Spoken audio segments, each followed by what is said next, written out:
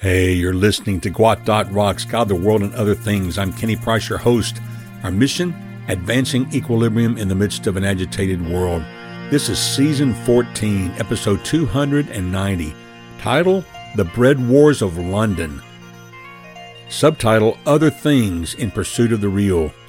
In the Lord's model prayer for you and me, one of the key phrases that Jesus teaches us to pray is the request from God in Matthew 6:11.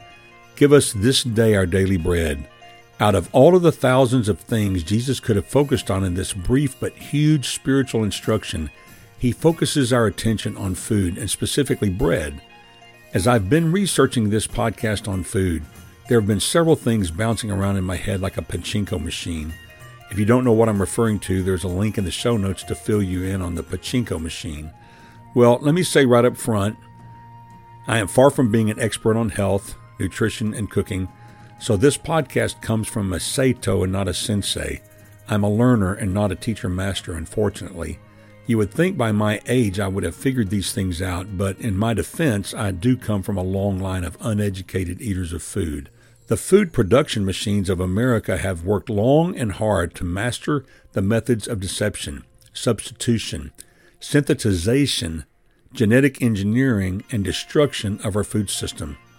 We don't need to cut the companies any slack who have done these things to our table.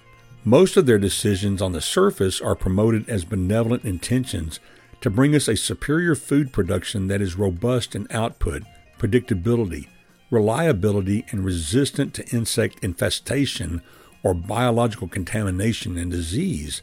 But the opposite is true. The genetic engineering of our food has resulted in cabbage that is the size and weight of a medium bowling ball. The purpose of the modification has been to ship more weight per size in the same container.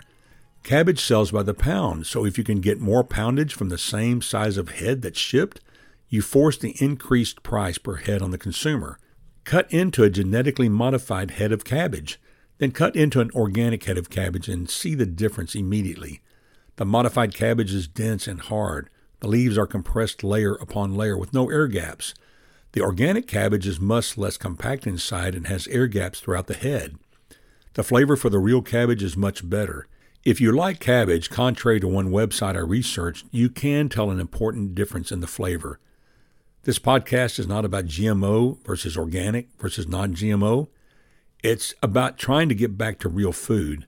It's crazy to see how our entire structure of food is under assault from every direction. And my friend, if you haven't noticed, it's coming from every direction. From the genetic tampering, formula altering, ingredient manipulation, vocabulary reassignment. And by that, I'm talking about companies like the Hershey Company, who some time ago now fought the federal government to try to get the definition of what makes chocolate changed. And they weren't successful, thankfully. But at the same time, now you see names on candy bars that says that it's chocolatey, which is not a governed word. And we read it to mean that it's chocolate, but in fact it's not chocolate, but it's hints of chocolate. It's chocolatey in nature.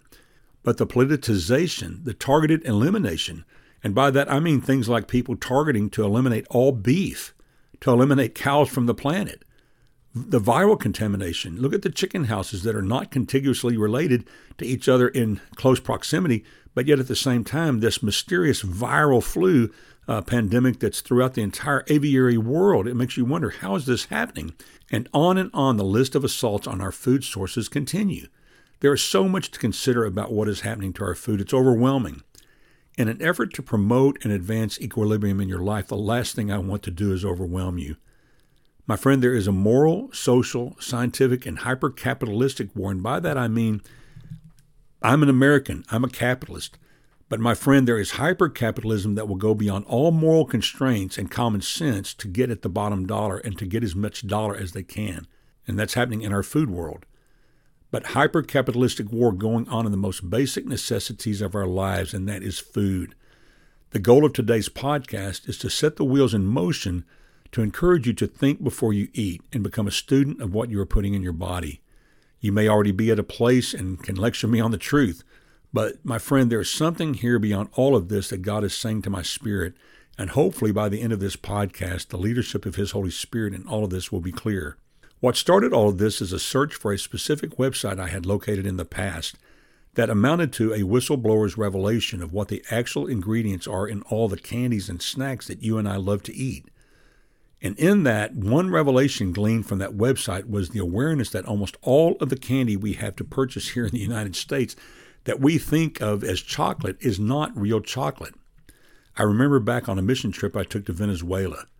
On the trip back to the airport from the interior, we picked up one of our indigenous partners who was coming back from another location.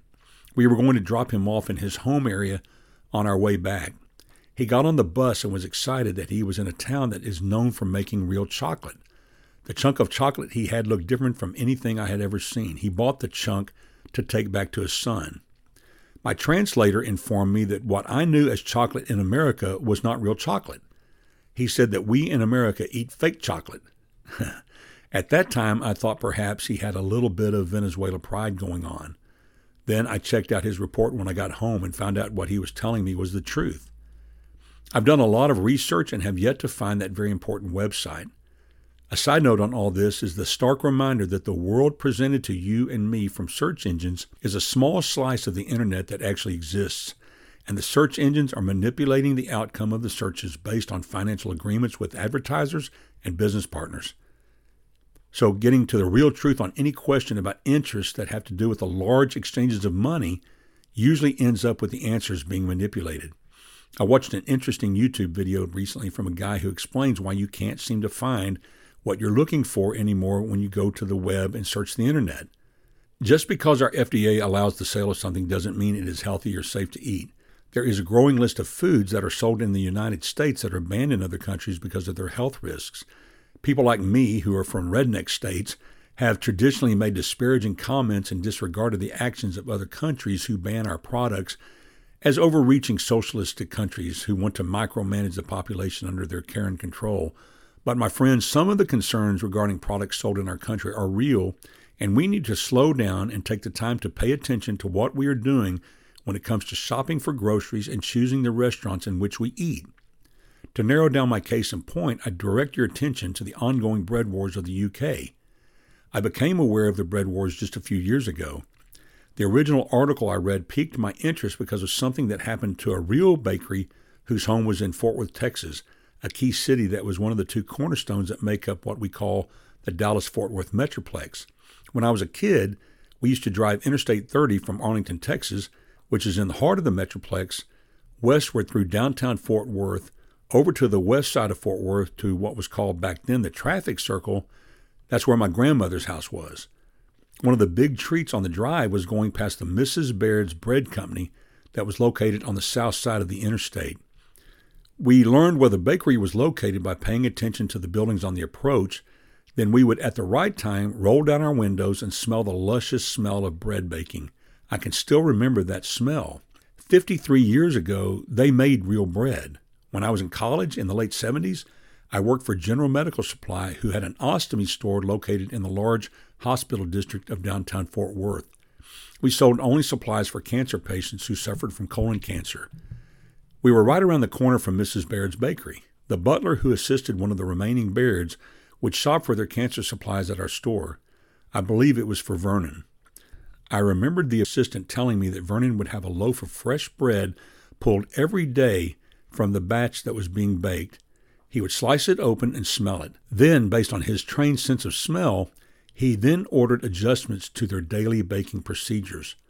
Now pause just for a moment for a backstory. Mrs. Baird's Bakeries, Inc., founded in 1908, is now a wholly owned subsidiary of Grupo Industrial Bimbo, a Mexican multinational corporation and the largest baking company in the world.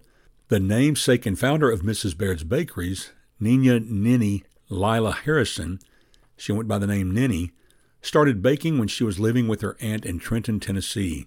When Ninny was 17 years old, she married William A. Baird, a farmer and later restaurateur. After they married, the Baird family moved to Fort Worth in 1901, where William ran a succession of small restaurants. During this period, Ninny baked bread for her family and neighbors. By 1908, William, who suffered from diabetes, was unable to work regularly due to his declining health, and Ninny began selling her bread to supplement the family's income. By 1910, Ninny was baking in a wood-burning stove in a small wooden building behind the family's house. Her sons assisted with baking and making deliveries. William converted the family's Phaeton buggy into a delivery wagon, and the family hired a neighbor to make deliveries and sales for them. Nenny's son Hoyt later took over as delivery driver. Nenny also began selling a wide range of baked goods. In 1911, 5 days before Christmas, William Baird died from blood poisoning, but Nenny continued working with the children on the growth of their home business.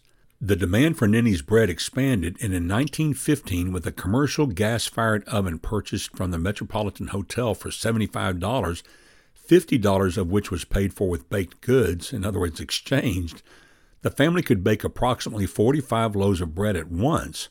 Around 1917, the family purchased and modified a Ford automobile for use as a delivery truck.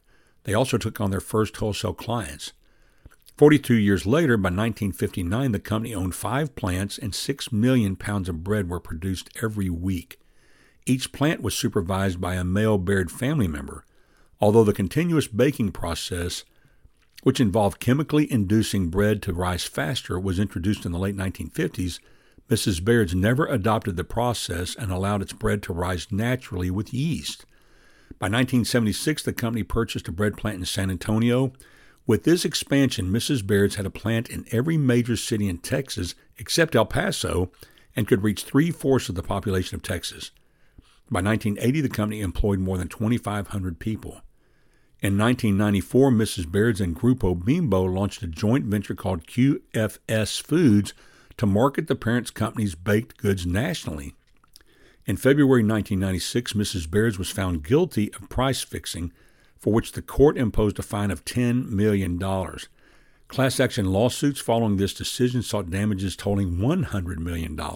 The next month, in March of 1996, Mrs. Baird's filed for bankruptcy protection under Chapter 11 of the U.S. Bankruptcy Code. The petition claimed assets of $95 million and liabilities of $14 million. The strategy worked for Mrs. Baird's, which settled the lawsuits for $18 million. Mrs. Baird settled with the state of Texas for $600,000.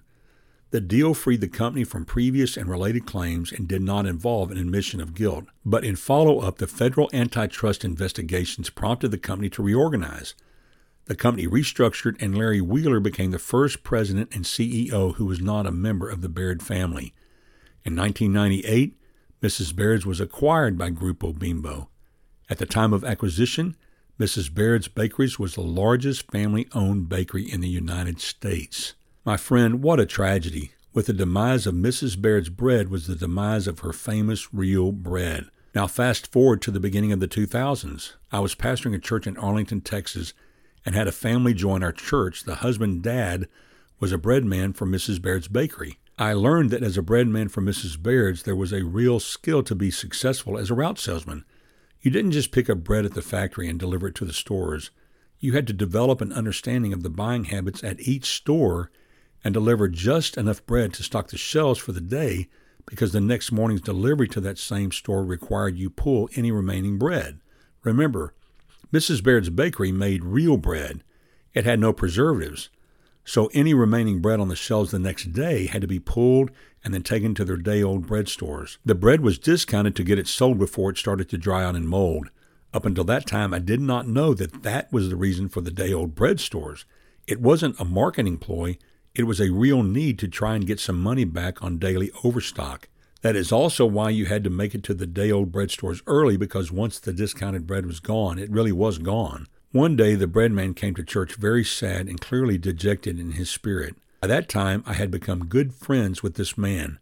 I asked him what was wrong with him, and he told me that he would not be a part of selling fake bread. I asked him to explain. He said that the bakery acquiring Mrs. Baird's was changing the formula to inject enzymes into the bread, which would keep the bread soft to the squeeze, which is how people back then gauged freshness.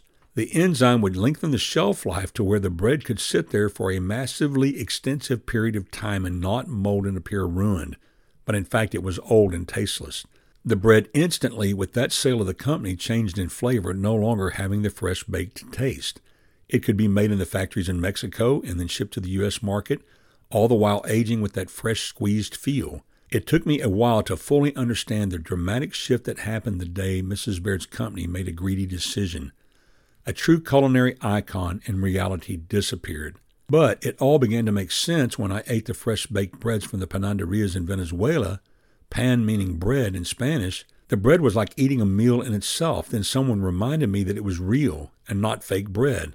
Oh, like Mrs. Baird's used to make. Now, fast forward from 1998, the year of the demise of the largest family-owned bakery in the United States, to 2023, and the continued bread war over fake bread, where it is going on in full force in the United Kingdom. And Alice Murphy's news article on the Independent website featured on August 26, 2022, it was titled, "War of the Loaves, Bizarre Battle Over Sourdough Breaks Out."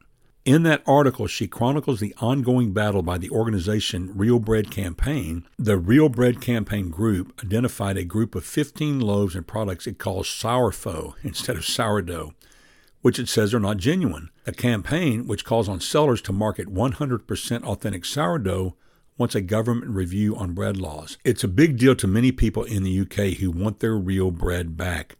I have a link in the show notes for the full article and a link for the Real Bread Campaign. Just in the last 2 weeks, my oldest son, who is a culinary enthusiast, and by that I mean for Christmas and birthdays, he loves to receive cookbooks. His wife buys him hardback cookbooks that are written by the great chefs of the world, and he's learning the skills to really cook, to real cooking. He made a sourdough starter and is beginning to make real bread. He has given us a sourdough starter for us to begin making real bread. Friend, this is just one small but important component of our foodstuffs that is under assault. Most people don't know there is a food war going on, and what is even sadder, they don't even care that most of the food wars have already been fought and lost, and they are being the ingesters of synthetic substances that lack in real nutrition and that in some cases are causing health maladies of all kinds. We are all busy and taxed to the max, and our spare time is at a premium. But at the end of the discussion, we have a moral responsibility to stay informed and educated regarding the fuel we put in these human bodies, which the Bible tells us, if we're Christians, are the temple of the Holy Spirit of God. The good news, as we begin to care and educate ourselves about the truth, we will eat healthier, we will eat real food that tastes amazing, and we'll spend less money doing it. And with that, my friend, I bid you peace and bon appetit.